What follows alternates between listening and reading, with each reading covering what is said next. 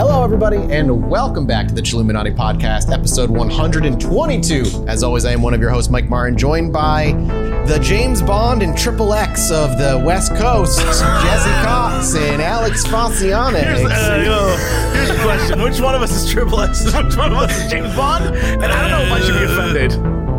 I don't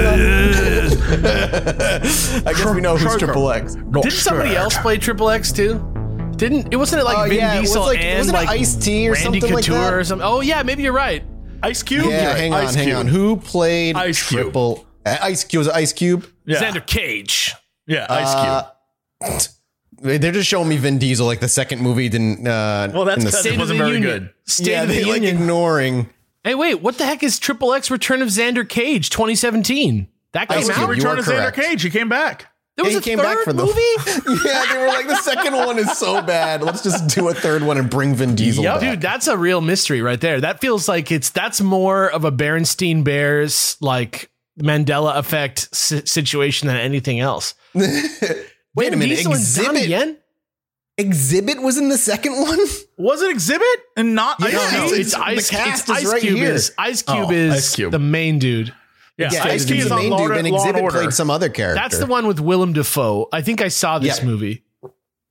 And Peter Strauss is in it. Samuel L. Jackson is in it. The hell? I never saw the second or third one. I only ever saw the first one. That was it. And that's fine. Anyway, yes, you're whoever you can decide who's Triple X and who's James Bond. I don't want to make that choice. You know what choice you should make? Yeah, heading over to patreon.com slash Chilluminati Pod, the finest, so good. The finest website, craft website made by only the best website makers, made with code from the freshest bushes. And if you like to get free stuff from the Chilluminati Podcast, come on down, pay us to keep the lights on, and we'll give it to you if you want it. What did you think of that one? I tried a little loose definition of free stuff, but it's like a tote bag, right? Like you go on PBS, you sign up. It's not that you're buying a tote bag from right, PBS. Yeah, you're supporting us and getting something in return. You're supporting this fine show that you're already listening to for free, and in exchange for the amount that you decide to give us, you get a free gift. You know what I'm saying? I'm going to give you this. I'm going to grade you on two things. I'm going to give you a 10 out of 10 on the segue by snatching Jesse's up and making it your own. It was smooth. It was unexpected. It was funny. Absolute 10 out of 10. I was going to say that in 16 days, you should come to the live show in Los Angeles, California. You should. At the Regent Theater. You should. Yeah. You should come see us. Great time. Tickets. I'm going to look into each one of your eyes. I'm going to look into both. First of all, I'm going to look into both of your eyes. Yay. And then once I get out on the stage, I'm going to look in everybody else's eyes in the entire theater. Think about that. That's a lot of people. Yeah. Like we have over 400 people that are going to be there. You know this. I haven't thought about that part yet. That's too many people. That's more people than I've seen in 2 years. That's crazy. Yeah. It's the largest. Then it'll be the largest amount of people I've ever been up in front of as well. It'll be fucking wild. Actually, that's not true. I went to Dodger Stadium. There was like 50,000 people there, but this is going to feel like you weren't 50,000 performing. People. Yeah. I didn't look in the eyes of every single person at Dodger Stadium. You know what I mean? Yeah, true. And they weren't looking at you either. They were not even trying. And I'm going to tease that we have some fun stuff planned. And then I'm going to lightly remind you guys here live on the air that we need to plan some fun stuff for the live show. And it's going to be great. Yeah, it's going to be a good time. Yeah. It's going to be a good time.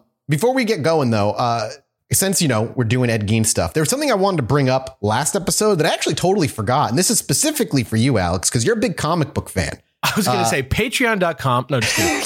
Yes. No, but there was actually a comic released a couple months ago simply titled, Did You Hear What Eddie Gein Done? The author was Harold Schechter, the guy that wrote the book, one of the books that I read, but artist Eric Powell. And if you're into like that kind of horror stuff, Powell, really? Yeah, he did they teamed up and they did the book together, and that's the guy who did The Goon. Eric Powell is really a good, pretty famous artist, actually. Yes, and the comic book is, it's horrifying, but it's also like the art is fantastic in the book. So if you have any interest, anybody out there has a comic book interest and has a true crime interest, Did You Hear What Eddie Gein Done? I'll see if they have it at my shop. I got to go down there like tomorrow. So it's really, really cool. Yeah. all right, with that out of the way, are you boys ready to go back into the world we left off? Let's do it. Let's Am go. I ready? Like, I'm here. I'm here for it. It's gonna make me sad is the thing. Yeah, today might make you a little bit more sad. Definitely some more disturbing things. But yeah. Well, we'll see. We'll see how you feel at the end of it all, okay? So, when last we left Ed Gein, he had suffered tragedy after tragedy. An extremely abusive upbringing, both physically and verbally. The school kids were mean to him, and through it all, Ed Gein was also severely mentally ill. And after a rough few years of losing one family member after another, Ed Gein, for the very first time, found himself alone, with only his own disturbing thoughts to keep him company. For the small town of Plainfield, however, very little changed about Ed Gein on the outside. After Augusta's passing, Ed remained the soft-spoken, polite, and friendly, if a little creepy toward women specifically, neighborhood weirdo. While Ed himself was never particularly well-kept to begin with, Augusta was a notoriously clean woman. And with Augusta no longer around, the farmstead began to fall in line with Ed's lack of grooming habits. Quickly, the front lawn became overgrown with weeds. The pastures had begun to recede into the woodland, and the last of the few livestock they had, Ed ended up selling off to afford his mother's funeral, of which very few people showed up outside of a couple of her siblings and one or two neighborhood people. An unkempt Ed, as unkempt as Ed always was, his physical appearance still further declined. He was consistently seen with a week's worth of stubble around his chin, but most importantly, anybody who found themselves a little too close to Ed said, quote, he could do with a bit of a bath more often. The man basically smelled like garbage. The man never took a bath. God damn. Yeah, he was a smelly boy. That's Others very in town, that's very opposite how a lot of people who are serial killers kind of operate. Yeah, very much so. Which again, I mean, at the end of the series, we'll have a discussion of whether you believe Ed was a serial killer or not. But yeah, he doesn't fall in line with a lot of the kind of stereotypes. Yeah, his MO is a little different in a lot of ways. Yes, actually. Very much so. Others in town, like the local barber, weren't too quiet about their distaste for Ed's personal grooming habits, outwardly calling him a, quote, filthy little thing. No matter the case, it didn't change Ed's personality all that much. He still made himself available to those who needed help, he would never be somebody who would say no to a neighbor in need, whether it be helping someone saw firewood, or when neighbor Bob Hill's car had broken down, or when Georgia Foster had to run an errand but nobody was around to babysit the kids. Ed Gein took part and helped in all of those things and was even called, quote, the most dependable person in the county by local lumber mill, and that particular quote comes from local lumber mill worker Floyd Reed. The town clearly trusted him enough to do things, regardless of his appearance, quirky personality, or the ill-kept farmstead that was now all his own. While farm equipment sat in his yard and quite literally rusted away, Ed made money by renting out pieces of his farmland that he no longer needed. See, since Ed was a quiet and introverted individual, he had very little needs to himself, and through renting his land, he was able to take care of himself as much as he was needed to. He went from, now we have two conflicting pieces of information. In one source, it says when Ed got the farm, it was 195 acres, and another, it said it was 265 acres. Regardless, it's a huge discrepancy. It's a huge discrepancy. Regardless, though, he sold down to having 160 acres to his name by the end of it all. And so knowing that, I'm more inclined to believe the factual number is probably 265, and he rented out about 100 acres to the local farmers for their own farm work. And that was enough to keep him going for as long as he needed. That's not to say, of course, that if you were paying attention, that you wouldn't find anything necessarily wrong with Ed Gein. One particular bad habit Ed had when it came to women was around dinner time. Usually while Ed was working some odd job or another job for farmers, like when a farmer crew got together and helped with threshing on some local farm, at the end of the job, the family had fed all of the volunteers a huge dinner, including Ed. Now, during these group meals, Ed always made sure to wait until every other farmer had gotten their food and taken a seat before he would even make a move to the food and grab a seat for himself. Whether this was simply because of anxiety or choice paralysis or just a personality quirk, it's impossible to know, but others always noted it. But that wasn't the creepy part. Ed, in a similar vein, always waited until everyone else had finished their meals and left the room when the normal crew would head outside to lay in the grass and smoke on their lunch break. Meanwhile, Ed would stay inside and linger alone at the table silently. And if the wife or any of the other farmers' daughters were around, his gaze would be fixed on them as they moved around the kitchen, cleaning up with that half slight smirk that was always plastered onto his face. And if the women ever looked up and met his eyes, he'd immediately stand up, clean his plate, and leave the room. The women always said they felt disconcerted when he was caught doing that, but for the most part, they just felt bad for him because now he was all alone and maybe he just couldn't help it.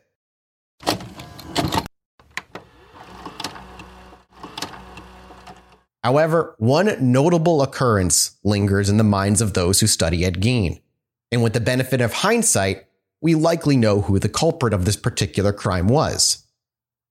On one hot afternoon in June of 1944, Ed was helping the Bates with some farm work, as he was often doing. The Bates. As they worked, the Bates. Yes, I know. When you wonder where the name came from, it literally comes from his history. As they worked, the Bates' younger female cousin Connie came by the farm in a swimsuit, heading out for a swim in the nearby watering hole or lake or something along those lines. What year is this again? 1944. So this isn't like a bikini. This is like... No, God, no. It's probably like a one-piece suit, probably has some short sleeves. Not even what we considered a one-piece suit. This is like almost like her ankles are showing a little. Like, Yes, correct. You are 100% correct. And she had swung by their farm. She was their younger cousin, just to kind of say hi to the family. Unsurprisingly, as Ed was there, Ed, seeing the swimsuit, was immediately and vocally critical of it. It was to him unmodest, and a proper woman wouldn't reveal such skin. Augusta, no doubt, would be ranting and raving about the sinners of Plainfield, the worst women of them all, after all. And again, his deceased mother, even now, was being proven right to Ed Gein. I'm looking at 1940s bathing suits, and the most scandalous ones are ones that look like modern cocktail dresses almost. They just look like dress. They look like a flight attendant outfit. Sundresses, I think, are the most scandalous looking ones. They just look like a sundress. It's very funny. Yeah, they don't, not anything like today, not even remotely. Now, as Ed spoke up, Mr. Bates stepped in, defending Connie from Ed's critique, saying that she lived a plenty modest life and was the only one taking care of her 10-year-old son while her husband was away fighting in World War II. The disagreement quickly tapered off as he confronted Ed, and the day continued, while Connie assumed it was a simply weird argument with the town weirdo. That night, however, Connie would be traumatized. When Connie had come home later that evening, she was greeted with a horrifying sight. Her 10-year-old was laying on the landing, having difficulty breathing and completely unable to speak. In a panic... Yep, go ahead. No, I'm just shocked. Oh, sorry. That was a shocked open. Yeah. In a panic, Connie summoned a local doctor, holding her child while he continued to struggle. The doctor eventually arrived and quickly deduced that the small child had been strangled. Luckily, the young boy named Stevie ended up making a full recovery, but was unable to identify his attacker. But he said the following. Here, I'll have one of you read this quote. I'll give this to Jesse. This is a 10-year-old boy. I'm going to put it in Zoom. Okay. Get ready for this voice. Yeah. Someone shook me awake. It was a man, but it was so dark I could only see he had these goofy eyes. He wanted to know where mommy was. It was important, but when I told him, he wouldn't believe me. He started choking me till everything went black. Yeah, so some man I don't even need to buy the looking- comic book now. That was perfect. Right, that Oh, was geez, pulled you mister. into the world. 1944, it's like you It's were there. 1944, 10-year-old here. Whoa, wow. Jane Willikers. Gee Willikers. So good at exposition. Thank you so much, mister. Got a dime for the movie show? That's too expensive for the 40s. I need to get some popped corn and iced cream. Iced cream? Who is this kid? We are truly back in cosmopolitan. 1944. And a sody pop, Amazing. mister. I feel like this kid's about like chewing on like some tobacco or something and flipping a coin. All of a sudden he's like a thug on the street. Delicious beluga caviar I've ever had. Yeah, you're turning into that Italian mobster you were telling us, a child version of the Italian mobster. What are you guys doing over here? Just a 10-year-old. I could use a sody pop and a creamed corn. This kid in this oversized suit that's too big for him, chomping on a cigar that's the size of his forearm. Oh, jeez. Why is this kid got a cigar in his mouth? Because he's like a mobster. Who He's is a this guy? He's like the mob baby boss. from Roger Rabbit. Would you get a load of these goobers over here? Oh no! God. Did we just create Boss Baby? Is that what we just did? I think we did a little quick writer's room. Yeah, I think so right? good. I think that's It's just like what that happened. thing where they say that enough monkeys with enough typewriters can make Hamlet. Is any three dudes, they get to Boss Baby at some point. Yeah, it took us 122 episodes, but we did get there. So poor Stevie basically was hanging out at home, as you do at 1944 as a 10-year-old. Nobody was babysitting him. And this man with goofy eyes came looking for his mom. And when he couldn't tell her, he was like, all right, I guess I'm going to strangle the kid. But didn't kill him, left him on the porch and left him there. Now, we do not know if it was Ed. However, it's likely, since he was looking for the mother, it happened right after the bathing suit incident, and Ed was already starting to struggle with schizophrenic tendencies. It wouldn't surprise me if it was Ed who had arrived to the house looking for the mother for one reason or another. We don't know. Outside of that occurrence, however, most people looked rather fondly upon Ed. But not everybody felt this way about our dear old Eddie, and maybe couldn't see past his peaceful demeanor a bit, or rather could see past his peaceful demeanor Or smell past his fucking disgusting armpits. Yeah. I mean, that was hard. You couldn't really smell past that. That was a dominating smell. You couldn't get past that. Maybe that's why he got away with it for so long. You just Dominating confused people. smell is a horrible, like two words. While the farmers saw him as a capable enough worker, calling them fond of Ed would be a stretch. Seeing him as nothing more than the perfect target for their practical jokes. What jokes, you might ask? Well, I've got a couple for you. One joke played on Ed came after a hard day's work at a farm. Afterward, the farmers would usually share a tub of iced beer. However, on this particular, I know it's a weird thing, but yeah, tub of iced beer. Yeah. Passing around the bucket of beer.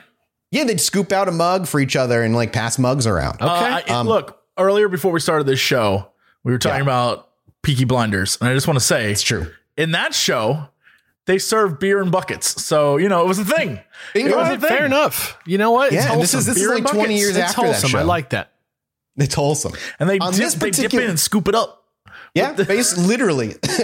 On this particular occasion, though, one of the farmers handed Ed not a glass half filled with iced beer, but instead a glass half filled with brandy.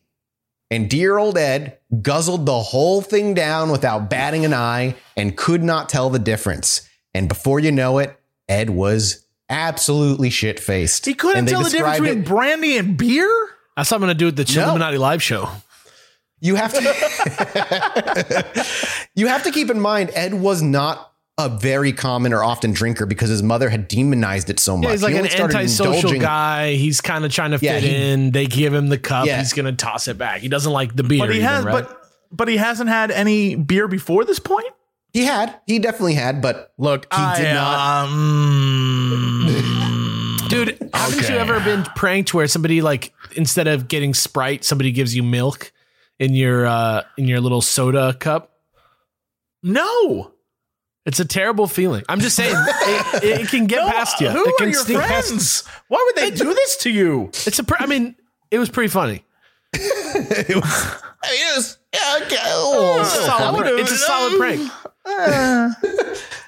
They claimed as he got drunk, his droopy eye got even saggier, and that's how they could tell how drunk he was. It was just like his left eye with the boil or whatever on it just got saggier and saggier as he got more and more drunk. Another joke they played on Ed was when some of the guys put a smoke bomb under the hood of his truck, cracking up when Ed tried to leave and the smoke bomb went off and he came stumbling out of the driver's seat, coughing and hacking like something out of like a vaudeville performance. Basically just completely like just coughing. They were cackling at him. He was seen as weak, pathetic, too womanly, and quote, another Casper milquetoast, end quote. Damn. Classic 1940s insult. Ed was the butt. Casper milquetoast? Yeah, he was just another, not even like a standout. He was, quote, another Casper milquetoast. That's just what my another one PE to toss in teacher the used pie. to say to people. I remember that. Yeah. They called you a Casper milquetoast? He said, you don't want to be a Casper milquetoast. And you were like, you know what? You're right. I was like, I don't know what Let's that play means. dodgeball. I'm thinking of the ghost sir, from I the have movie. no idea what you're saying. And milquetoast sounds kind of delicious. So, no. Needless to say, Ed was the butt of every joke. No wonder Ed tended to prefer reading over hanging out with the locals. And Ed was, as we mentioned in the last episode, a voracious reader. But as Ed entered adulthood, he ended up having very specific taste in reading, giving us a window into the thoughts and mind that was crawling around Ed's head. For starters, Ed Gein was an enormous true crime fan, reading and devouring any and all magazines about true crime he could at the time, particularly the magazines where a half-naked woman was being violently assaulted on the cover. Question. You can actually, yes. Does the following story you're about to tell, does it in any way associate with the fact that I think everyone who's into true crime is in fact a potential killer? I mean, yes, I guess. I have a strong theory that if you are like really into true crime, you are one bad day away from being a psycho killer. It depends on can how. you It hang on? depends on how you're into the true crime. I Right, feel because like. No, I'm I talking consider like you're myself into it. Not like you I'm casually really- listen to an episode of Illuminati where we talk about, Ed Gein or whatever. I'm talking about if you were like, I've watched every single Netflix show about murdering your wife. Like that kind of thing. I believe fundamentally you are a psycho killer. You're What if I, training. like, You're training whether or have- not you want to believe it. What if I have books about the mind of a serial killer and like the psychology behind them and that kind of thing? It stands for you as well. No, you think I'm a bad day away? Why do you It's think fine I'm on your it's fine side? for us because we're famous. You know what I mean? That's right. I can just funnel my inner murder. That's why I was, channeling Charles Manson. Remember? Right. No, I mean, like, I'm worried. That's why Alex always sits between us. You mean like in the Zoom stack? Yeah. It's like a 7, 8, 9 scenario. I'm just gonna reach through the screen and strangle you for no reason. Yeah, the live other show than of Alex is in the middle and checks out. 6 afraid of 7. I got like a little space. Yeah. All right. Well, I'll keep that in mind when I snap. I'll save you for last. Hey, you know It'll what? be fine. Hey, Let the chase begin, my friend. Cat and mouse. If you Google though, like 1940s true crime magazines, you're gonna see what I'm talking about. most It's like that dangerous classic like gamer. woman, like her hands in front of her face, all scared, drawn, not a picture, and Yeah. some dude with like a knife, like chasing yeah, I know her. exactly what you're talking about. Yeah. It is the, the click. What I'm about to say bait click. Yeah, but that's very not just, clickbait. It's clickbait. It's the clickbait of the It time. is. Yeah. It's like pulp. 100%. It's because we're just a bunch of horny dudes. That's it. Yeah, that's it. I don't know if I'm horny for murdering people, but Yeah, No, but that's that it. girl It's in the true. picture, the girl in the picture is definitely half like naked. sexy. She's definitely every like time. she looks like Betty Davis. yeah.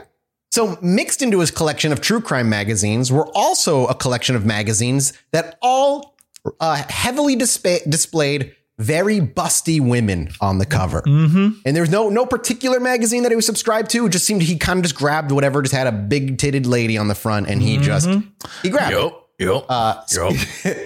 And these were all things he very eagerly spoke about with other men during the job.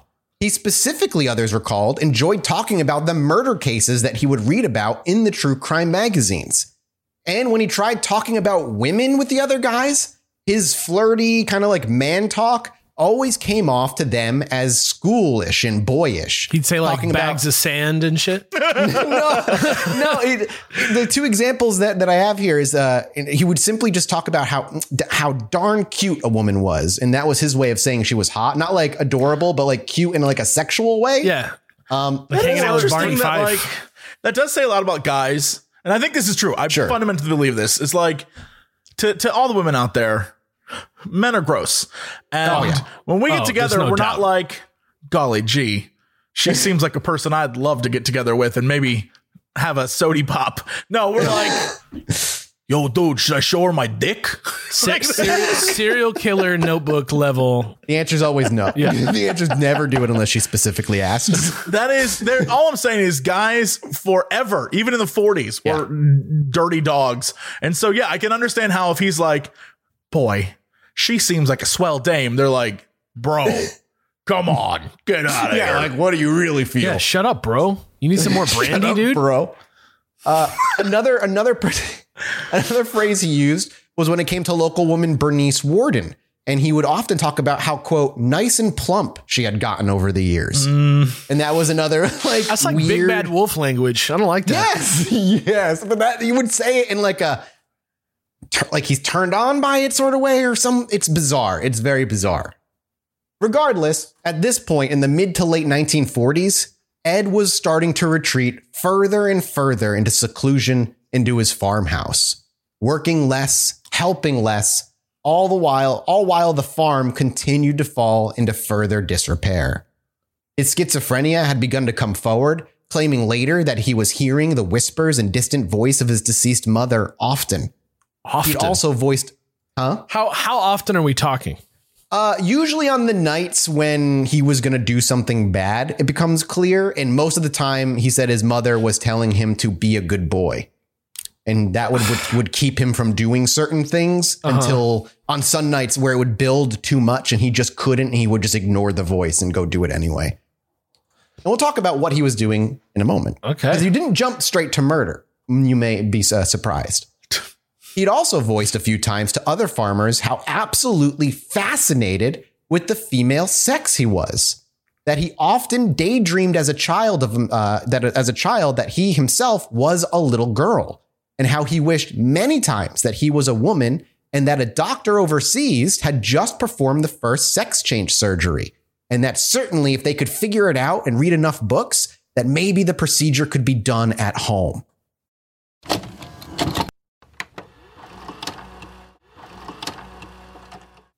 So there's debate whether, Ed Gein was having a lot of questioning his own gender and whether he was trans or not. I think he was, or at least, was struggling to deal with those He was thoughts. on that sort of path. But he was so fucked up by his mother. There was no healthy way for him to right. I don't think if you asked him, he would be like, I'm trans. Yeah, no, not at all. Yeah. No. But and it's true. What he was talking about was in the 40s, I believe it was the late 40s.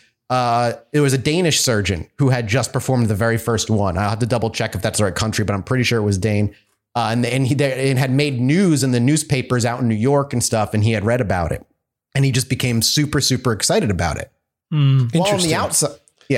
While on the outside, folk may have been relatively accepting of Ed. If one were to enter through the threshold of his home, you'd be greeted with something far worse, far darker, and far more sinister.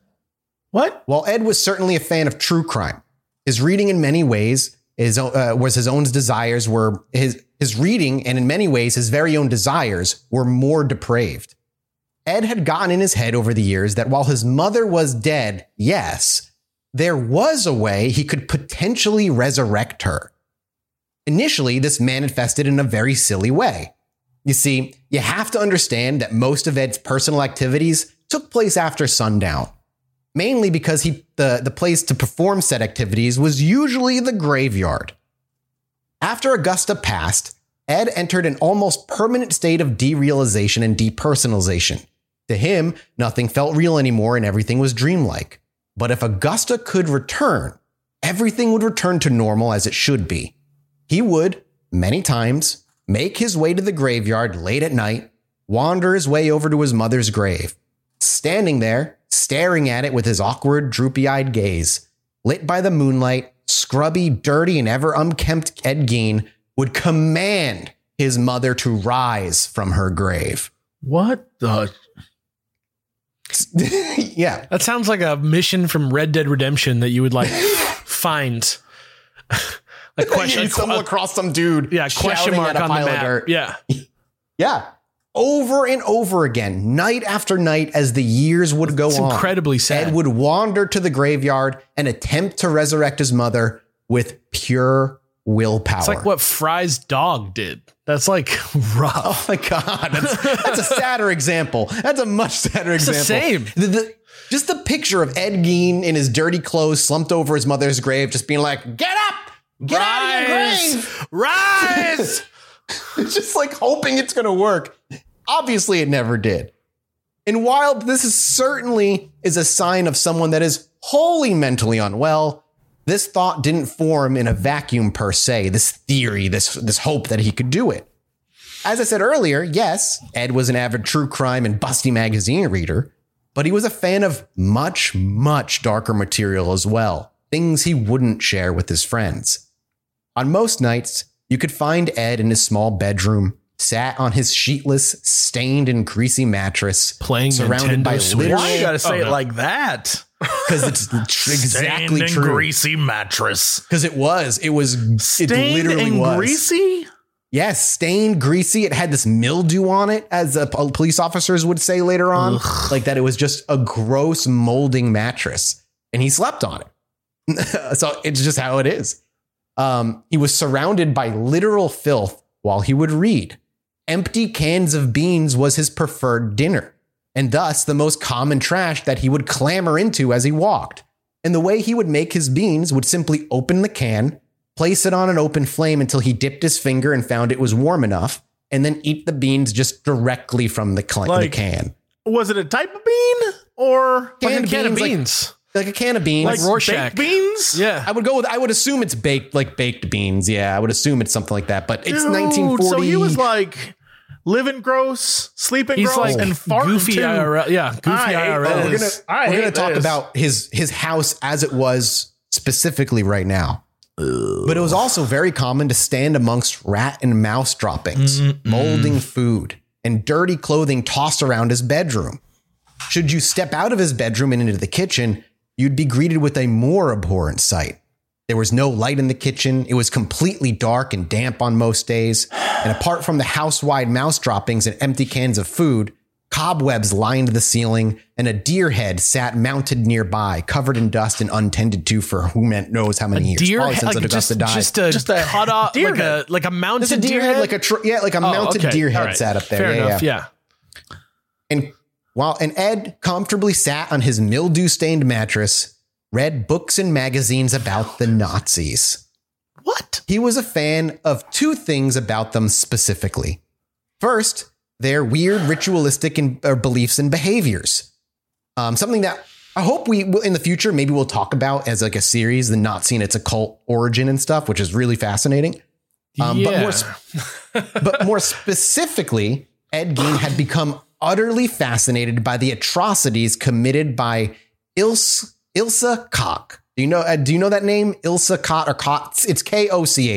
You said that as Koch, right? Koch? K-O-C-H? Yeah, Coke. K-O-C-H. Coke. K-O-C-H Okay. would be Coke. Ilse Koch. K-O-C, yeah, Coke. Yeah, I-L-S-E is her first name, Ilse Koch. However, if you don't know that name, you may know her as the Bitch of Buchenwald. What? The Bitch of Buchenwald.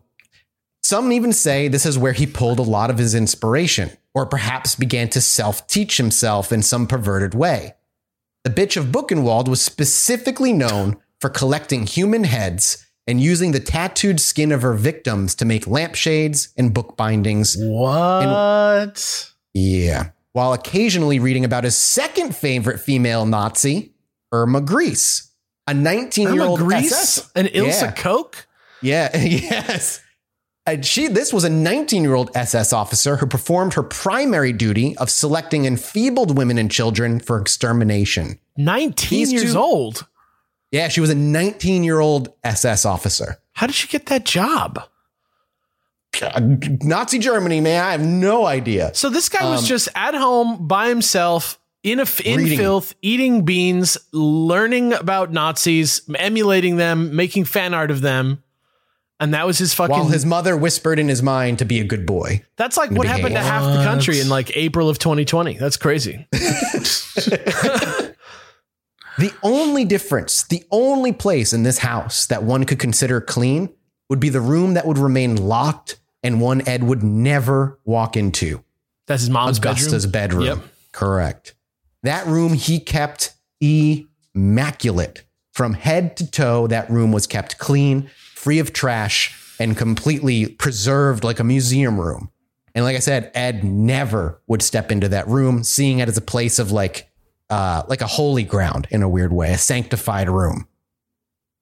But that wasn't the only thing in this time that he was consuming and tossing into this mess of a psychotic soup.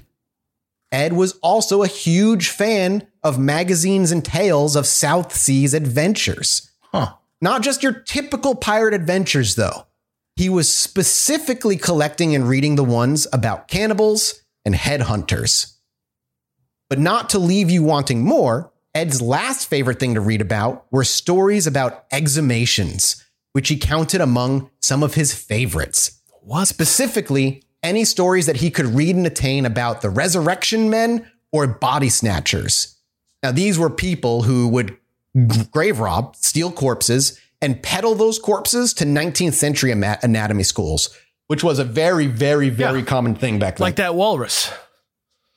Yes, like the walrus. Like the walrus we talked about. He loved all this stuff.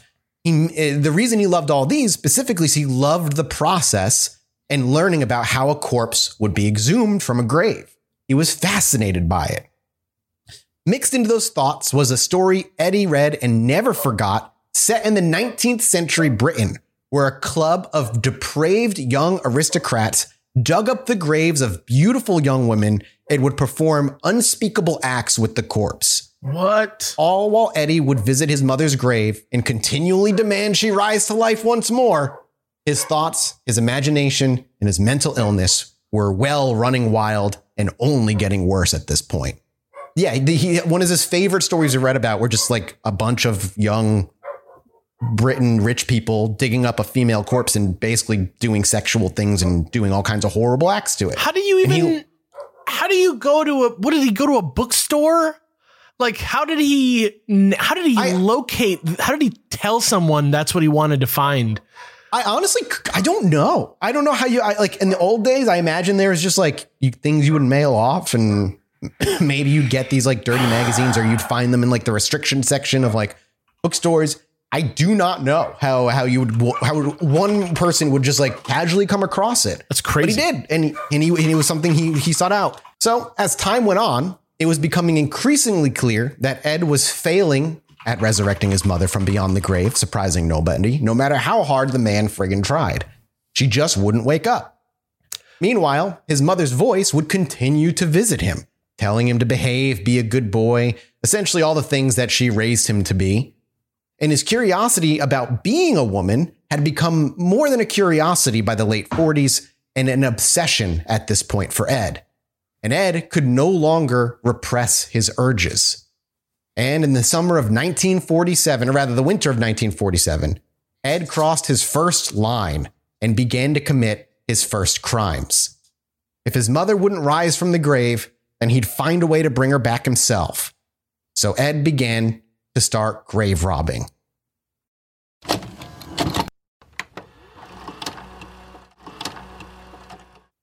See, the failure to raise his mother from the grave didn't deter him.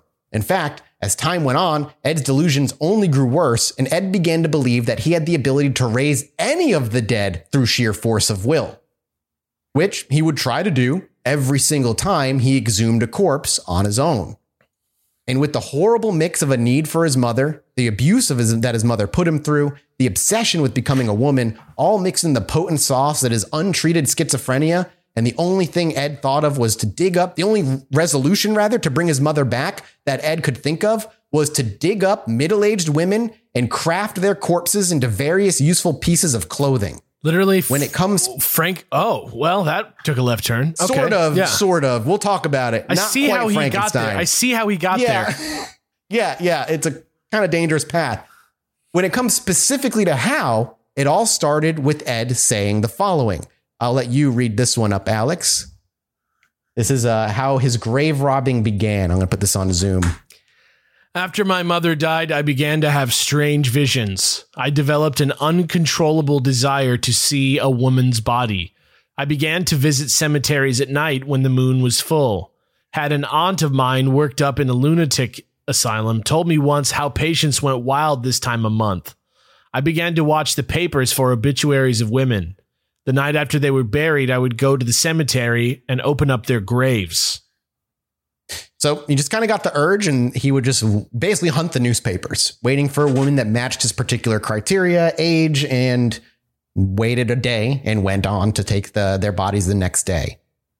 Now, it's so interesting to think about, because last time we were talking about maybe he did this other act of violence when he was a bit younger against his brother, right? His brother, yeah. And I wonder, I mean, it changes things a little bit for my understanding of who this guy is, like whether or not that's true. I'm having trouble deciding because, if he did something horrific and then he started hyper focusing on sort of morbid stuff, I can sort of track that. Yeah. But if not, I very much wonder how he got on that in the first place. And I'm still kind of puzzling in my mind over what it would be like for him to be like, for me, if I like a song, I can just go on iTunes and I can exactly. You can just get it out of your system. You can listen to it. I can find another one, I can go, you may also like, but I'm just so interested in the academic sort of like trajectory of his reading. It's so strange to me.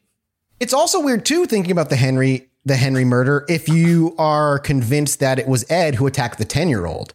Right. Because if he did attack the 10-year-old, then he clearly has a propensity for violence, and it's not out of the realm of possibility. Hell, he assaulted a 10-year-old boy. It's pretty well established that Ed Gein has a propensity for violence at this point. Yeah, it's just we wouldn't see evidence of it for a little while yet. And the fact that he's robbing graves instead of killing first shows a slow buildup. I don't want to say he's trying to resist the killing. I think we're seeing a ramp up period where he's experimenting and he's trying new things and seeing what he likes and what he doesn't. Yeah, he might not realize he's a murderer yet.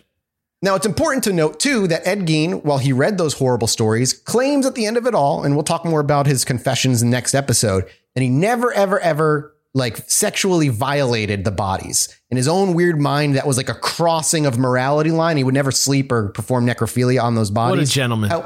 Right. What a gentleman. And if he took a body home and didn't need all of the body parts, he said he would go off and put the body back and bury it as a weird sense of like, I'm sorry, I disturbed you completely. Here, put this back. Redemption. And if he had extra body parts from other bodies and there was a grave he knew he took body parts from, he would bring those body parts to the grave that was missing them to replace them.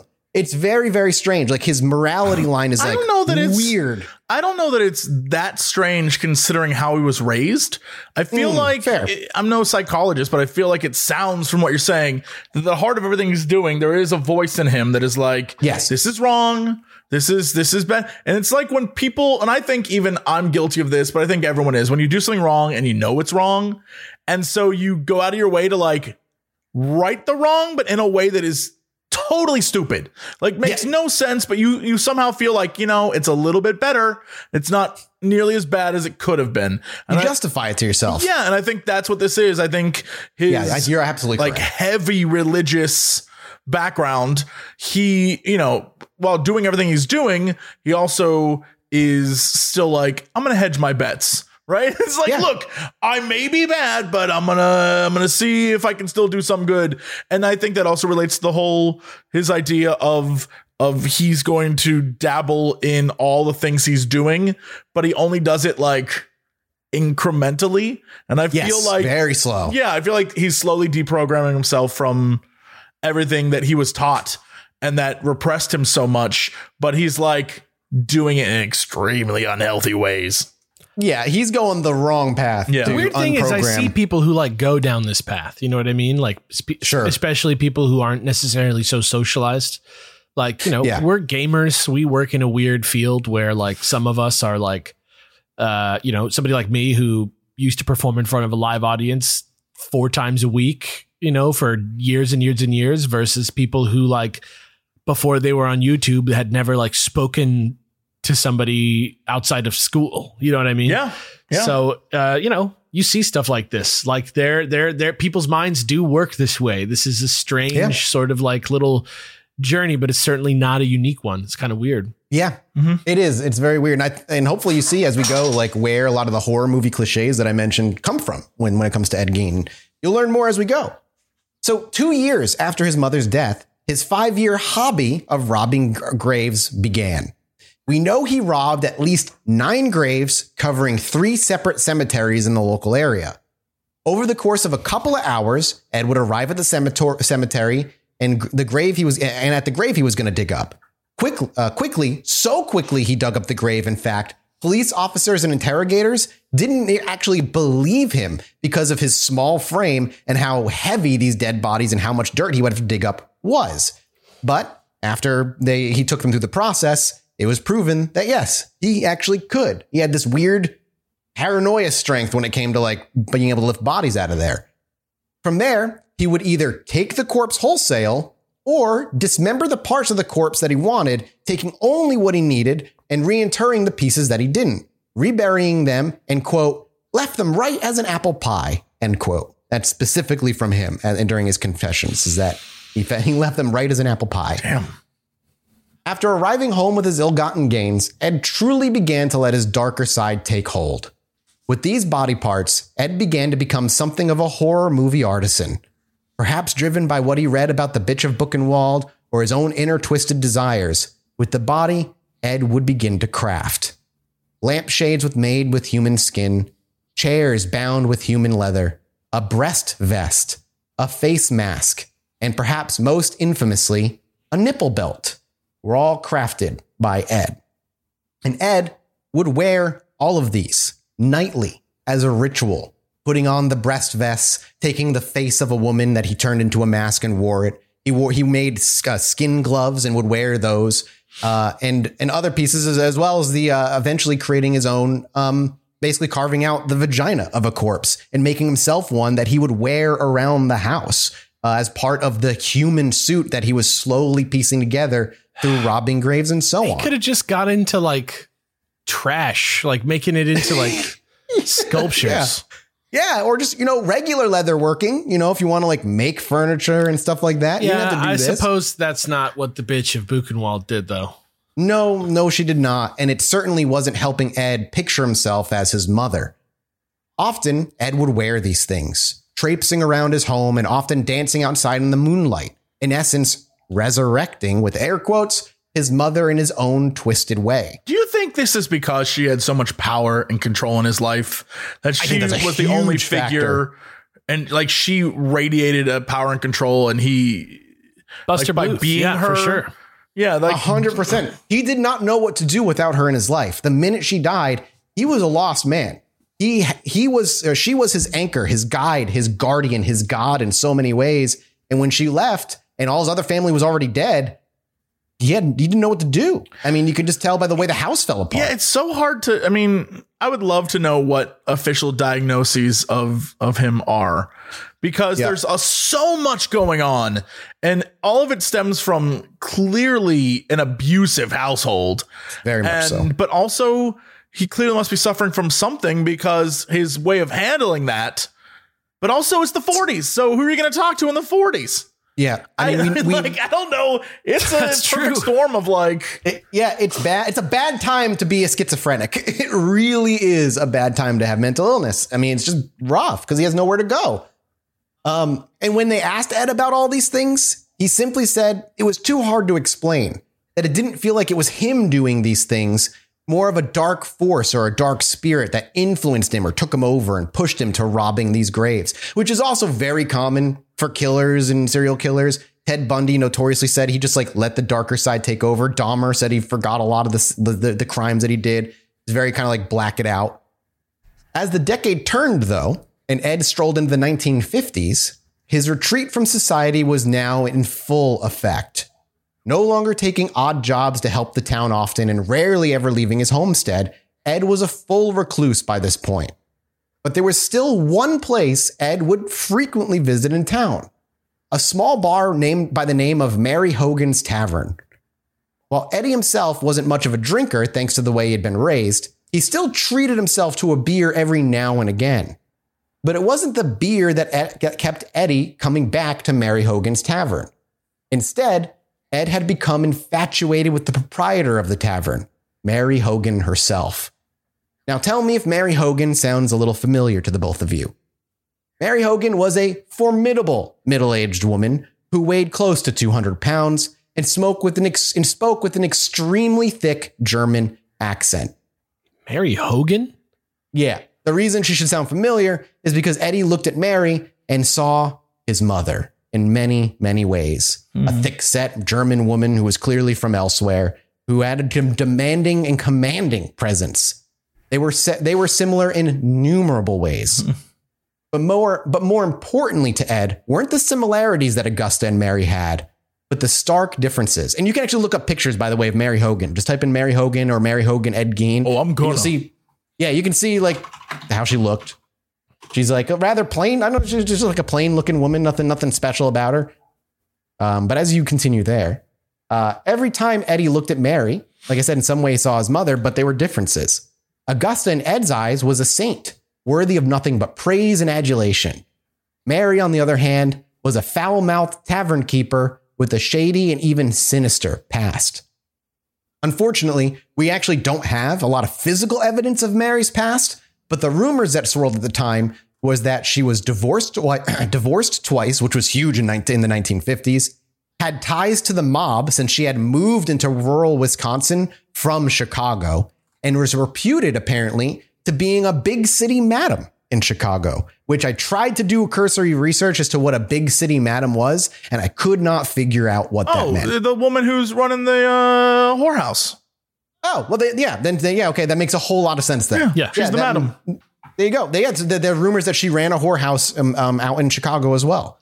The more time that he spent with Mary, the less infatuated he became, and the more he grew to hate Mary.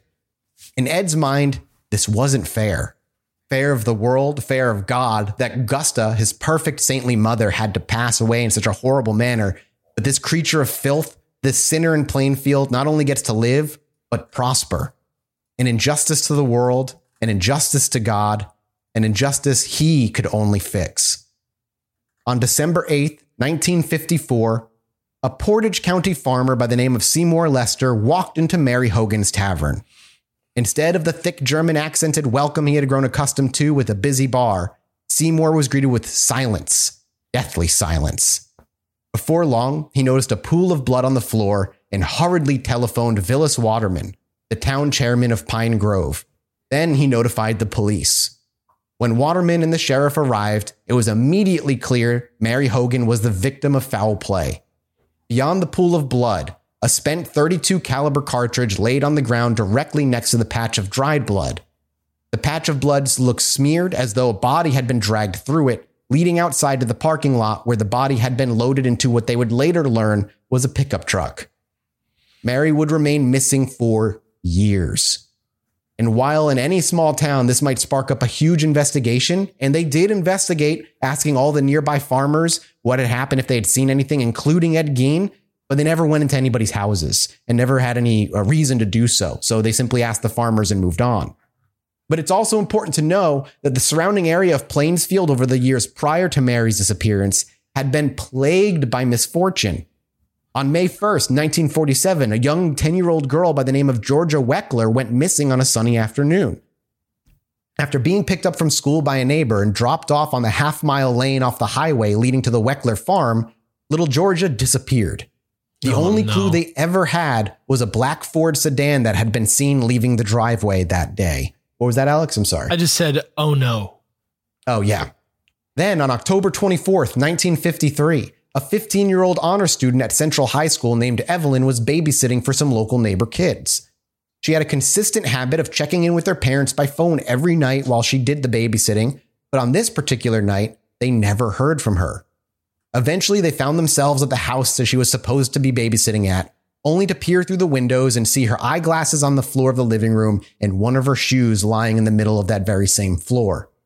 When inspecting the house, all doors and windows were closed and locked, save for one window leading into the basement where footsteps could be seen, a few bloody patches along the sides of the wall, and a handprint. Over the next few days, an intense search was conducted, but no body was ever found. A few pieces of physical evidence were discovered that led investigators to believe that Evelyn had just been outright killed. Right off Highway 14, a blood-stained pair of panties and bra were both found belonging to Evelyn. what happened to her was never discovered. Other individuals also went missing during this time, including a 43-year-old farmer named Victor Bunk Travis, Bunk being his nickname, who disappeared shortly after saying goodbye to his wife, heading out on a deer hunting trip. All that to say that Mary's disappearance wasn't something completely out of the ordinary up to this point for the town, and each of the missing persons case ended up cold. So for Mary's to do the same would be par for the course at this point. On the 1-year anniversary of Mary's disappearance, Ed Marola, Plainfield's weekly newspaper editor, ran a front page column titled, "What Happened to Mary Hogan?" On the 2-year anniversary, Ed was still asking those same questions, or rather, Ed Marola was still asking those same questions with the following article. I'm going to go ahead and let you boys read this article. It's not too long. Jesse, if you want to take this. This is a 1954 newspaper article. Where's that? Or 1955, sorry. It's going to be in Zoom again. If it wants me to let. Maybe I can't. Nope, I'm going to have to put it in Twitter. It's too big. Kurt. My bad. There you go. Just sent. All right. After 2 full years, complete mystery surrounds the disappearance of Mary Hogan, who apparently was shot and dragged from her town of Pine Grove Tavern on December 8th, 1954. Nothing, absolutely nothing has come to light, and the questions concerning the whereabouts of Mary Hogan's body are as unknown today as they were on that bleak December day when the neighbor stepped into the tavern to find a strangely silent building and blood splotched on the floor. Following the disappearance of Mary Hogan, a series of crimes took place in the Almond area some miles to the east, but along the same highway. Other crimes were committed at Wild Rose and Plainfield. Some of these crimes were partly solved by the confessions of a town of Almond Man. It's a weird way to put it. Town of Almond Man. That's such a strange. But insofar as the Mary Hogan case is concerned, it is still a complete and deep dark mystery. Speculation is still rife about what happened to Mary Hogan. Was it something out of her past that caught up with her? Or was it just plain local hoodlums who perpetrated the crime? Was the body of Mary Hogan taken away and cremated somewhere, as some people surmise? Or does the body of Mary Hogan lie rotting in some lonely town of Pine Grove or nearby area grave? Why do they specifically say, like, the town of Almond or the town of... No, it's weird. It's very, Old English. It's strange. The authorities don't know. No one knows. That is, except the murderers themselves. So no one had any inkling of an idea as to what happened to Mary, still speculating that her criminal past basically came back and bit her in the ass. So Ed was getting away with it. It would take. Can I ask you a question? Yeah, please. All the murders and all the stuff and all the things that are happening. There's nothing that says it's connected back to Ed. No, this is just stuff that happened. So this just, again, look, I'm not saying all this episode is doing is reconfirming everything I already believe, but this also makes me believe I'm right in living in the city because I'm much safer than living in the countryside because there's people die out there. You live in the country, you get murdered. This is 1950s Boonies, Wisconsin. No, you get murdered in Boonies, Wisconsin. You on the countryside of Wisconsin, you dying out there. Mm-mm. Yeah, this is a very violent area too. There's been discussion that these might be Ed Gein's kills, but no evidence that was found really points to Ed having committed all these crimes. In fact, the unfortunate part is it helped to just obscure his crimes because shit was just happening everywhere. And it was the 50s. There's no DNA testing. They can barely do anything about it if a body or a person just goes missing. What the fuck are they going to do? Mm-hmm. So while Mary Hogan was certainly someone Ed had complicated thoughts about, Mary was kind of kind to Ed. What we know of their relationship is very little outside of that they never got together outside of the bar. Mary and Ed always chatted at the tavern. However, on the night of December 7th, Ed had stayed at the tavern to its closing, which wasn't super unusual for Ed. He had, however, come with a singular task in mind, and it was his given right to perform it. Or at least, as he tells it later, the dark spirit urged him on to do so while his mother asked him to be a good boy. Regardless, as the tavern closed up, Ed asked Mary if she'd like to come over to the farmhouse that evening. Mary accepted, and Ed waited to escort her back home. As they were leaving the tavern around midnight, Ed awkwardly asked Mary to close her eyes. He had a surprise for her. Once Mary closed her eyes, Ed immediately bashed in the back of her head with the butt of his shotgun. Oh my God. As she hit the ground, Ed lined up his shotgun between her eyes and quickly pulled the trigger. Right there and then, Mary had been killed. Ed quickly cleaned up the mess and dragged Mary to his truck and with effort lifted her corpse into the vehicle. Once home with the body, Mary was taken apart piece by piece, working her corpse into various pieces of furniture. With Mary's body and a large collection of grave-robbed corpses, Ed began working on a human flesh suit in honor of resurrecting his mother in his own twisted way. God damn it.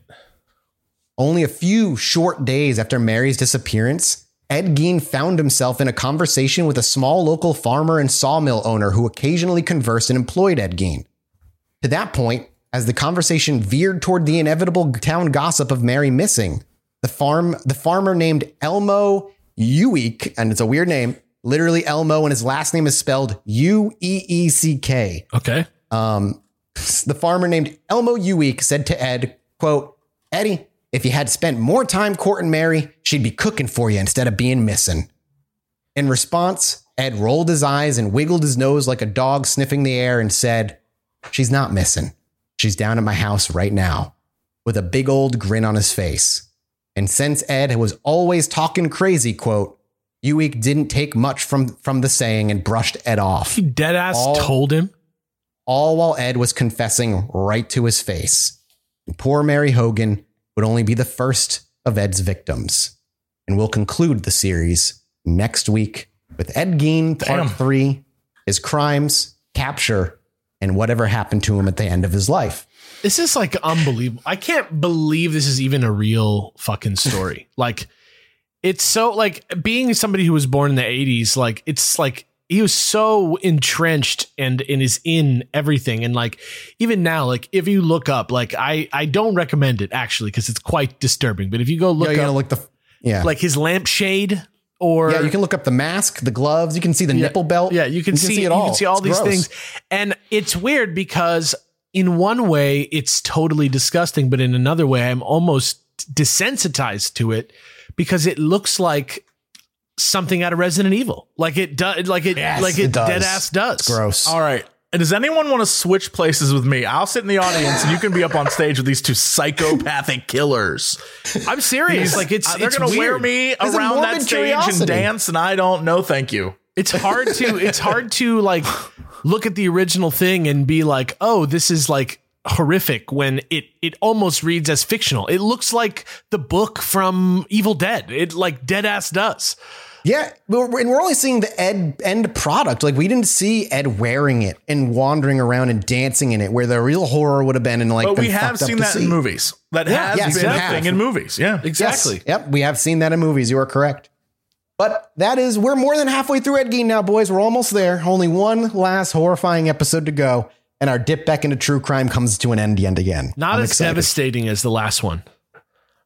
What was the last? Oh, MK? Yeah.